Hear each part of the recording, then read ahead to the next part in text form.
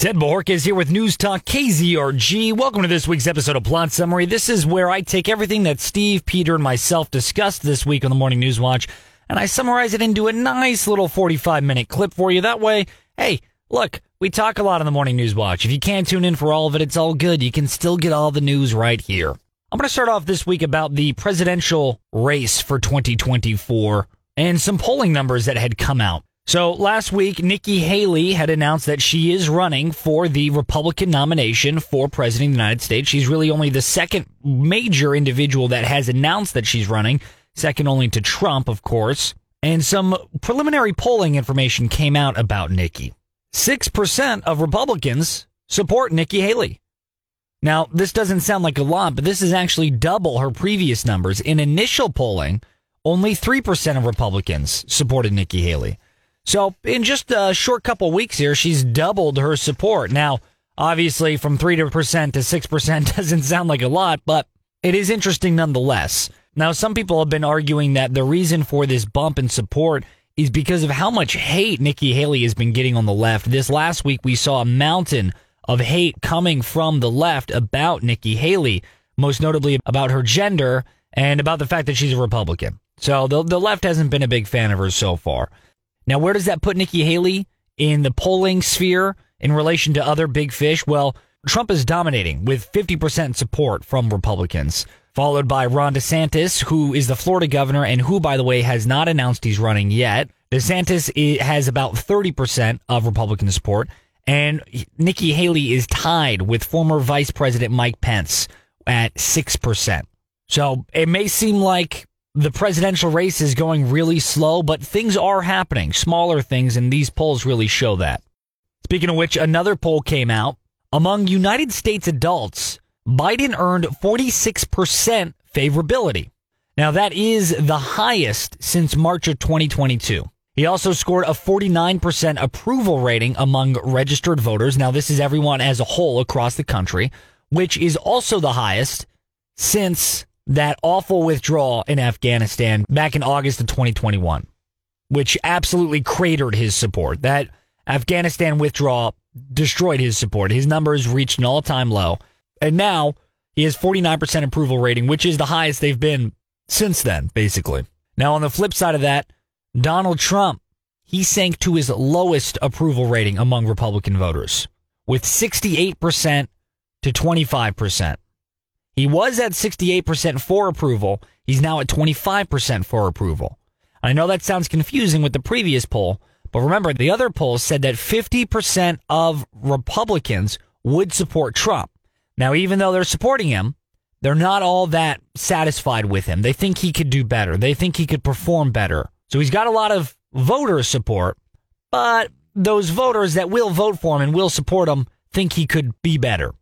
Now, being at 25% approval among Republicans, this is actually Trump's lowest score among Republican voters in 7 years. 7 years. That's something to keep an eye out on for the Republicans. And I want to give you a little list here of who has officially announced for running for president for 2024, on the Republican side at least. We have Donald Trump, of course. We have Steve Leahy. He's running for the Republicans as well. He's the former mayor of Cranston, Rhode Island. He announced earlier this month. And when he announced, he had made a large press statement, which read, "Our country has done the equivalent of using Band-Aids in place of major surgery. Somehow we have gotten by. For the first time in a generation, we must directly confront our problems." That's sort of his little pitch to the nation of why he's running. Then, of course, we have Nikki Haley. Nikki Haley served as U.S. ambassador for the UN under the Trump administration and is the first high-profile Republican to challenge Trump, as we know. We also have Vivek Ramaswamy. He's running for president underneath the Republican ticket. Vivek is an entrepreneur, and he announced just this last week, he had said to put America first, we need to rediscover what America is. And a synopsis of his campaign is trying to find a way to bring the country together and repen what we identify ourselves as. Create a new American dream. One that's not all about money, but about the unapologetic pursuit of excellence. That's sort of his tagline there. And those are everyone that is officially announced that they will be running for president in 2024 under the Republican ticket. Now, a couple of other potential presidential candidates that their names have been buzzing left and right We have, obviously, Florida Governor Ron DeSantis. He hasn't even announced yet, and he's already garnered 30% of Republican support. We also have Tim Scott. We had, Ted Cruz's name has been thrown out there. There's been a lot of names thrown out there, but so far, only 4 people have officially announced they're running for president in 2024 under the Republican Party. Democrats, they're a lot more slow going this round. Moving on from there, there was a lot of developments this week internationally, most notably about the Ukraine-Russian war. Now, China made some waves this week in relation to that very war. Supposedly, President Xi Jinping is seeking to push for multilateral peace talks to end the war in Ukraine. This ruffled up quite a few feathers in the United States, most notably among Republicans, because they felt that should not be China's role to do. They felt that should be the United States' role to do, is to go in and be able to garner these peace talks. Now, some people this week were saying, well, it's not really the U.S.'s role. Why are we playing world police? Whereas others were counter-arguing with, it's not about playing world police. It's about the fact that if China were to set the terms of these peace talks, then they can guide the setting of those terms towards a preferable route for China. They could guide the terms in a way that puts China in a more preferable position than, say, someone like the U.S. And people argued, shouldn't the U.S. be doing that? Now, Beijing said they would like to play a bigger role in the peacemaking process as a whole. And China argued, that it was because Russia is starting to move further and further into China's sphere of influence. Now, what that comment was about, supposedly more or less, was that because of this war in Russia, and because all of the West essentially is kind of pushing against it, it is actually now negatively affecting China's business dealings, their economy, their oil production, all of the above. So China is now thinking, let's go ahead and maybe stamp this out, possibly. Now, this is where it might get a little bit complicated. Some were saying this week that China isn't there to speak peace at all. China is actually there to aid Russia formally. Some were arguing that China calling for peace talks and all this could be nothing more than a Trojan horse. You know, they say, oh, we're here to broker peace, and in reality, they're actually meeting with Russia to negotiate the trading of weapons and resources. Now, where that sort of theory stemmed from was this week, Secretary of State Antony Blinken said that there are signs that China may soon begin providing lethal aid to Russia in support of its invasion. Lethal aid. Up until this point, China has absolutely been providing aid to Russia in the form of purchasing their oil to give them money, in the form of intelligence, and in the form of certain equipment, certain technological equipment. But they have yet to send any guns, bombs, weapons, or at least they have yet to been caught sending them any guns, bombs, or weapons. And on the flip side of all that, as China and Russia have been becoming real cozy, Russia has been losing Serbia. Serbia has been a Balkan ally of Russia's pretty much since the end of the Cold War. Serbia is a country that is, in bed with Russia. They dig each other. They help each other out. But as this war has been going on, and this is a long time coming, in these past several decades now, Serbia has been kind of pulling away from Russia. And this week, there was a big middle finger to Russia from Serbia. Serbia is inching closer and closer to Europe, specifically because they are becoming good buddies with the French. I mean, this is like a weird, international rom-com here. Serbia is dating the French now. What happened to their relationship with Russia? I guess out with the old and with the new, French love interest. Serbia's military is made up almost entirely of secondhand, hand-me-down Soviet-era equipment from Russia. And that's one of the reasons why Serbia dug Russia, is Russia said, hey, you can have all this stuff, just, be friends with us. And Serbians went, yeah, it sounds like a pretty sweet deal. Well, it's 2023 here, people. Soviet-era weaponry isn't going to cut it anymore. We have hypersonic nukes, for crying out loud. Well, Russia stopped giving, the goods to Serbia, and the French said, hey, do you want some F-16s? Hey, do you want some, modern military technology? We'll give it to you for a good deal, and then maybe we can all go out and get a cup of coffee together. And this has been going on for, a couple of decades now, at least 20, 30 years now. And so Serbia has been cozying up with France now in an attempt to modernize their military. It's been working great for Serbia. The French enjoy the relationship. And now all of a sudden, Russia is calling on Serbia to help them with this war. And Serbia went, no. We can give you back your old Soviet-era weapons from the 80s, from 50 years ago. Do you want, would that help you? Because that's what you gave us, and it hasn't been helping us lately. So, essentially, Russia called on Serbia for aid, and Serbia snubbed them. They just stopped taking their calls. They're like, yeah, we're not going to help you, buddy. We have new BFFs, France. So that was a very interesting development. Russia gained one friend with China and lost an old buddy, Serbia.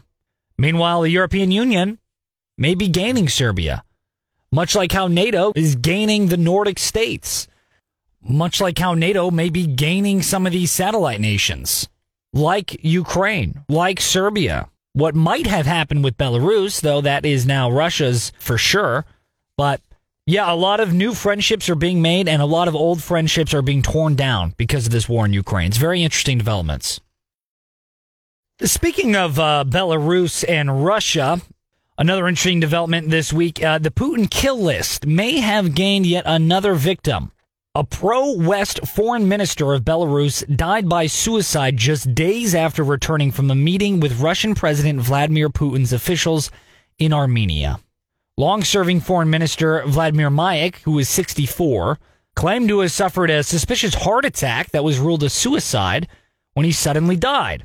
Now, this was, again, a very short time after meeting with Putin's individuals in Armenia. This was a Belarusian official who was pro-West, who wanted this war to end. He met with Putin's guys, and next thing you know, heart attack, that's a suicide. I don't know how many people have committed suicide by heart attack, but that seems not normal, frankly. So, Putin kill list, who knows? But, yeah, that was pretty big in the news this week. So those were pretty much the big developments internationally this week. But domestically here, there was a lot of political happenings going on, most notably with the New Georgia Project. The New Georgia Project is a nonprofit organization that was started by Stacey Abrams. Now, Stacey Abrams ran for governor in Georgia twice. Stacey Abrams lost twice. Stacey Abrams has said a lot of pretty nutty things this last year or so. Some famous examples is she claimed that when a pregnant woman goes and gets an ultrasound, the heartbeat noise is not real. It's actually fake, and there's no real way to tell the child's heartbeat. And you know, she posited this huge cabal of doctors and nurses that were all in on this big conspiracy theory to make a fake noise when women get ultrasounds. So she had claimed that. So, yeah, she's a little bit of a nutty professor, to be sure. Well, that very Stacey Abrams, the nonprofit that she started, the New Georgia Project, according to tax filings from 2021, they show that certain sums of money were claimed to have gone to a secondary charity called the Black Male Initiative. It's quite a name. But that money never got there, according to the Black Male Initiative. So the New Georgia Project told the IRS, we donated $533,000 to the Black Male Initiative. We gave it to them. And then when the IRS asked the Black Male Initiative to show that money so they could keep track of it, the Black Male Initiative said, no, they didn't. We didn't get any money from the New Georgia Project. What are they talking about? Little suspicious. It's also worth noting that the New Georgia Project filed its 990 financial disclosure 2 months after the form was due. That was another big thing we had talked on the Morning News Watch about a couple of weeks ago, about a month ago, that the New Georgia Project just decided, we're not going to file our taxes on time. We're just not going to. And their excuse at the time was that their staff that were very hardworking were on a well-deserved vacation. So, sorry, government, we don't have to file our taxes. Our staff's on a well-deserved vacation. Well, not only did they file the taxes late, they also apparently committed fraud on them because they had said they gave $533,000 to the Black Male Initiative, who in turn said they absolutely did not. Now, the other thing that this financial disclosure showed was that it paid $0 in payroll taxes that year. Alan Dye is a nonprofit attorney. He's an attorney that specializes in nonprofits. And when he was asked, is it possible for a nonprofit like the New Georgia Project to pay $0 in payroll taxes, He said, absolutely not. Absolutely, that is not possible. And by not possible, he meant it's illegal. He said, quote, I have no idea how a charity can have 173 paid employees and pay zero payroll taxes. It's just not possible. I can't answer that question. There should be no excuse for that, end quote. And by not possible, what I mean is it's not legal. If you have 173 paid employees, even if it's a nonprofit, you have to pay payroll taxes. You can't just not pay them.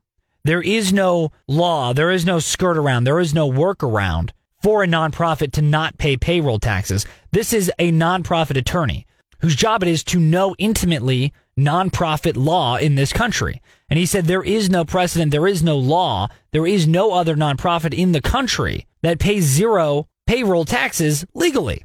So if they're not paying payroll taxes, that means it's illegal and fraud. So, New Georgia Project, what are you up to, man? So that's the New Georgia Project for you in a nutshell and what they have cooking over there. Shifting gears slightly, in gender news this week, it came out in found email correspondence from 2018. Now, these email correspondence were between a pediatrician and Rachel Levine. Rachel Levine is the Assistant Secretary for Health for the United States of America. And it's also important to note that Ms. Levine is a transgendered woman. Ms. Levine was born a man and transitioned into a female, and she now identifies as female. Good for her, I guess. Now, back in 2018, Ms. Levine was operating as Pennsylvania's acting Secretary of Health. This is the Secretary of Health, okay? And in email correspondence, she was talking with a pediatrician about the infinite amount of money that clinics and big pharma would be making off of kids that would like to transition genders because they would be repeat customers for life. Once you do the transition, it is a lifetime guarantee of repeat customers coming back for hormone therapy, chemical whatever, this, and that. And this pediatrician noted that even if children were limited to which gender transition surgeries they could get as minors, those children would eventually turn 18, making the social workers' efforts more financially rewarding. This entire conversation was exclusively about the financial gain that is to be gained for transition surgeries. Now, this is nothing new. The fact that that transition surgeries are an absolute cash cow. This is something that had been discussed for years. It came out last year that through private conversations that were leaked between physicians, they were painfully aware of how much money they could make performing gender transition surgeries and offering gender transition hormone therapy, so on and so forth. It came out about a year ago that these doctors were discussing how much money they're making. And of course, that was met with a ton of public scrutiny. But what was so chilling about this week was that this was with government officials. This was with Pennsylvania's acting Secretary of Health. And Rachel Levine was promoting how much money these physicians could make. If only we could push to change the laws on when we can allow gender transition surgeries. Right? And now Rachel Levine is currently serving as the Secretary of Health for the Biden administration, for the entire country. So there was a lot of concern when this came out. It's fair to say that, I doubt Rachel Levine has changed her mind on the financial incentives that could be gained from pushing gender therapy and gender transition for children. She probably hasn't changed her mind on it, which begs the question, is she bringing that philosophy on a national level? I think that's a reasonable question to ask. And that is the very question that was being asked this week when these documents were released. These email correspondence were from 2018, but it's fair to say that she probably hasn't changed her mind a whole heck of a lot on it since then. At least there's no evidence to suggest she has, but there is evidence to suggest that she's interested in the financial aspect of gender transitions for minors. Pretty interesting. Speaking of children, this week, something came out this week was about starting pay for teachers in the state of Missouri, which is becoming a very popular conversation to have across this country right now. Now, Missouri ranks last in the nation for starting teacher salaries. Last. Missouri, by state, under state statute, the minimum pay for a Missouri teacher is $25,000 a year. But the average annual starting salary for teachers in Missouri is $33,000. A bill was filed in the U.S. House of Representatives that would raise the minimum teacher starting pay to $60,000 a year across the country, including Missouri. This is a pretty big jump, going from a minimum starting pay of $25,000 to a minimum starting pay of $60,000. That's more than double. Now, perhaps in not very surprising to you, Missouri teachers are pretty into it. They're pretty much digging that.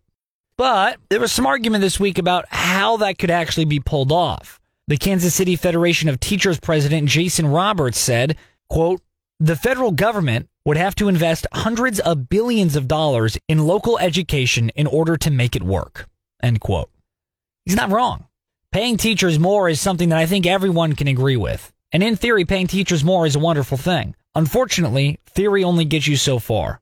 And the Kansas City Federation of Teachers president John Roberts himself said that it's a great idea, but so far there's been no plan on how to actually do it aside from we should pay them more. A call to arms to pay teachers more is a very noble call to make, but without a solid plan on how to actually implement it, it's nothing more than just a public outcry. And that's what Jason Roberts was saying. Is he said it's great that the federal government is thinking about these things. That's wonderful. But the rest of society is already thinking about this thing. And most of society has already reached the conclusion that we should pay teachers more. What we need the federal government to do is to actually come up with a plan on how to do that, on how to implement it. Anyone can come up with the theory we should pay teachers more. Yeah, we should also pay firefighters more. That's a great theory. That's a great idea that I just came up with. What we need the government to do is figure out how to do it. That's the hard part. Not the who we should give money to. Teachers, librarians, firefighters, police. That's not the hard part. The hard part is figuring out how do we do it. And that's where the government was missing this week. In an almost really not all that surprising way. Speaking of the government, another sort of goofy thing that happened this week with the government and with government officials. President Joe Biden's transportation secretary, Mayor Pete Buttigieg. Buttigieg was walking down the street with his loving husband, taking some personal time, as he called it, when a news reporter started asking him about the train derailment in Ohio. If you haven't been following along with that, a very quick synopsis of the Ohio train derailment is there was a town called Palestine, Ohio, that had train tracks running through it. There was a train that was carrying toxic chemicals going through the area, and that train very dramatically derailed. And the cargo that the train was carrying, crates and crates of chemicals, all of that got leaked into the environment. It is now soaked up into the ground. It's soaked up into the water. It's up in the air. And the residents are very concerned. They're concerned for their children's health. They're concerned that their tap water might just have harmful chemicals in it. And they were calling for help from the federal government, saying, hey, look, can somebody come please and clean this mess up? Because this is really messing us up, man. We're going to get cancer. Someone please come clean this mess up, like the federal government. And the federal government, Joe Biden's government, said, yes, we will come and help. And they aided by saying that we need to tax rail companies more, and we need to set new regulations to make sure train tracks are safer. And those are all great things. Maybe we should make sure that the train tracks and the brakes on trains are up to date and safe. But the residents of Ohio were saying, we don't really care about policy right now. We care that my dog, now has a fifth leg because of this chemical spill. I'm seeing squirrels run around with 3 eyeballs. Can you come clean up the mess, and then we'll talk about policy later? So yeah, they were not all that happy. The Biden administration refused to make a trip down there, and that's not a political thing. That's like they said, no, we won't go. And the transportation secretary, Pete Buttigieg, also refused to go down there. Eventually, enough public pressure mounted that required that he do show up. And so finally he did. And he made a pretty weak sauce speech in the opinion of the local residents. But anyway, Buttigieg was walking down the street with his loving husband, taking some personal time, when a reporter asked him about that train derailment in Ohio, asking him why it took so long to respond, asking him if, he's going to actually help clean up the mess, or if he's just going to sit down and publish another policy paper. And when the reporter was asking these questions, he said that he'll refer her to his press office. And, she was asking these legitimate journalistic questions, and he said, well, talk to my press secretary, talk to the press office. And she said, no, I want to hear it from you. To which, Pete Buttigieg responded by asking if he could take a picture of this woman. And The woman said, yeah, you can take my picture, which I don't know why on earth she said yes. Well, but there's a lot of concern that we discussed on the Morning News Watch this week at News Talk KZRG. What on earth is he doing with this picture? Some people on Twitter and on the internet were saying, maybe it's part of some sort of blacklist. Like, he gets these pictures and puts them up on his corkboard and says, do not let in, cancel, do not allow her to investigate. And so, yeah, others were wondering if this was some sort of joke. Like, if he thought it was kind of funny to take a picture of her. Sort of like a Dylan and Cole Sprouse selfie off sort of situation. I don't know. Whole thing was kind of bizarre. And people were wondering what the 411 on that is. Well, on Thursday, Pete Buttigieg was asked, why did you take a picture of this woman? And he pretty much refused to say why he took a photo of the Daily Caller News Foundation investigative reporter. I mean, this wasn't just some rando sticking a camera in his face. She worked with the Daily Caller, doing legitimate news and legitimate investigation. So everyone's like, dude, what are you Pete, what are you doing, man? What is this? The whole thing was just so bizarre. So, but anyway, I just thought that I would explain that because if you see any hashtag Buttigieg selfies or Buttigieg photos trending on Twitter, if you see people talking about that on Facebook, now you have a nice little synopsis as to why. He decided to take a picture of some random reporter that was asking him legitimate questions and just sort of called it a day. He took the photos and went, yeah, I'm out. I'm going to keep these to do with them what I will, what I choose to, and I'm not going to answer as to why. So, yeah, if you see that hashtag trending, there's the reason. And last but not least, a couple of other smaller things that went on this week that we discussed on the Morning News Watch at News Talk KZRG. James O'Keefe, who is the founder and CEO of Project Veritas, he was ousted this week. Project Veritas was that famous, started sort of that investigative reporter style where, people pretend to go on dates with people and then secretly record the conversation. And, they'll send reporters out to go on a date with, I don't know, somebody that works at Twitter, someone that knows what's going on. And then they go, oh, you work at Twitter? That's so impressive. Oh, my God. So are you really silencing Republicans? Or and then you sort of like ask them these legitimate newsworthy questions and then, report on it. So, yeah, that guy, James O'Keefe, he was ousted. He was put on paid leave for management issues. And basically, reportedly, he was just kind of mean to people that worked with him. He was a little bit old school style of boss. He pretty much just had high demands, but there's been no reports so far of sexual harassment or funneling money from the company or anything like that. He was just sort of ousted because people didn't really dig him, his coworkers. So that happened. Tucker Carlson had received 14,000 hours of footage from the Capitol riot. And he said he's going to release it. So, yeah, the day of the January 6th Capitol riot, yeah, Tucker Carlson has all the behind-the-scenes footage of everything that went down that day. So we'll see what that turns into and where that goes. President Joe Biden fell up the stairs while getting on Air Force One again. He was leaving Poland, and as he was walking up, took a bit of a tumble and then caught himself, and then took a bit of a tumble and then caught himself, and then took a bit of a tumble and then didn't catch himself. So at that point, like, Joe Biden, you're going to fall. Just fall. Don't even try and save yourself. Save yourself the embarrassment of almost saving yourself like 6 times. Just go ahead and take the L. Take the hit, man. So that was pretty funny. Former President Jimmy Carter had entered hospice care. Jimmy Carter is 98 years old. He's now the longest living president in U.S. history. He had surpassed the record of George H.W. Bush, who had died back in 2018 at age 94. Jimmy Carter is 98 years old, and he has entered hospice care. So, yeah. And finally, the last small bit of news that we discussed on the Morning News Watch at News Talk KZRG, the Navy is having trouble meeting its recruiting goals. And so, in order to amend that issue, the physical fitness assessment failures will now be scrubbed from sailors' records. This, according to a new policy that was announced this week.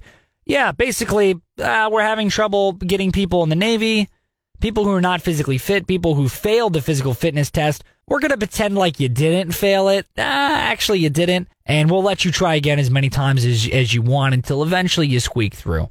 That's their solution with solving their recruiting issues. We got some fat troopers coming in. Excited about that. So that's pretty much everything we discussed this week on the Morning News Watch at News Talk KZRG. Tune in next week on FM 102.9, 105.9, AM 1310, or on your smart speaker. Additionally, you can always watch us on Facebook Live. We interact frequently with people because on Facebook Live, you can actually leave live comments and you can actually shape the show. You know, if you leave a comment asking about something, then we will probably start discussing live on air over the airwaves your very question. It happens a lot. Pretty much every morning, somebody will bring something up in the comments and it actually shapes the nature of our conversation that morning. So we'd love to hear from you. We'd love to have you hang out with us in the morning. You can do that on our Facebook page. Tune in every morning live. We do a Facebook Live. And remember, if you miss out on some stuff on the Morning News Watch, you can always catch a summary of it right here on Plot Summary with News Talk KZRG.